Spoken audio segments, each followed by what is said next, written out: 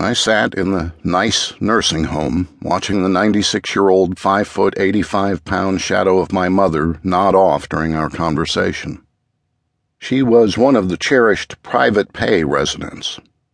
Only the accounting office, not the nursing staff or other residents, knew whose retirement savings were being automatically debited by hundreds of dollars a day and whose expenses were being paid in full by Medicaid. But I knew.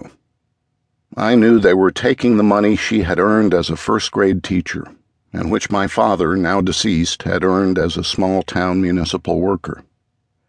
Their savings represented their combined 90 years of work.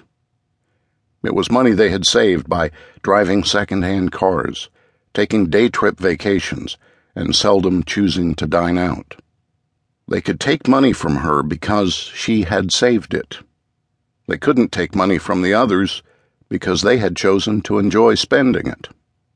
I advised my mother and father how to save, when I should have advised them how to spend. I suggested responsible investment tools when I should have suggested responsible, enjoyable experiences. I encouraged financial safety when I should have encouraged enjoyable living. I am guilty of having failed my mother in a horrible and unforgivable way, one that she will never know and I will never forget. But I will not fail myself. During 50-plus years of building wealth, I have learned 3 important principles. 1, know the difference between assets and liabilities and put money into the assets. 2, be aware of and understand the implications of the coming demographic changes. 3, always know where you are in the economic cycle and never forget the principle of reversion to the mean. Over the last several years, I have become aware of the threats that are facing my hard-earned savings. I hear talk about inequality of income, but all I see is inequality of work effort. I read about the increase in the poverty rate, but I also notice the dramatic decrease in the U.S. labor force participation rate.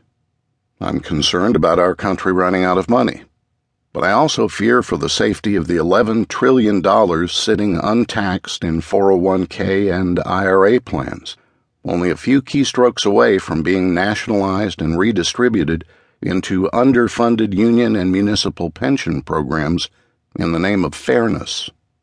Anyone with any reasonable amount of net worth needs to give serious thought as to how they plan to keep from having their retirement savings redistributed in the not-too-distant future. But just this past year, while visiting my mother in the nursing home, I came to realize that building wealth and keeping it safe is just opportunity unrealized, unless and until I actually convert it into fun stuff or meaningful gifting before it is taken away and before I die.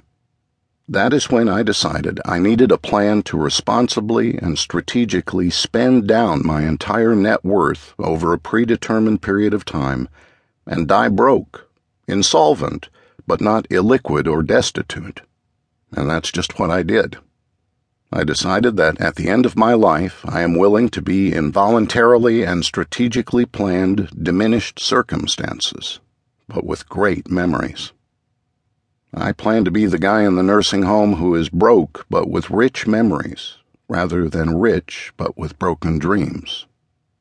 And if I die doing what I love, sailing on my boat, perhaps during a storm, I will be going out of this world the same way I came into it, screaming, wet, bloody, and, of course, broke.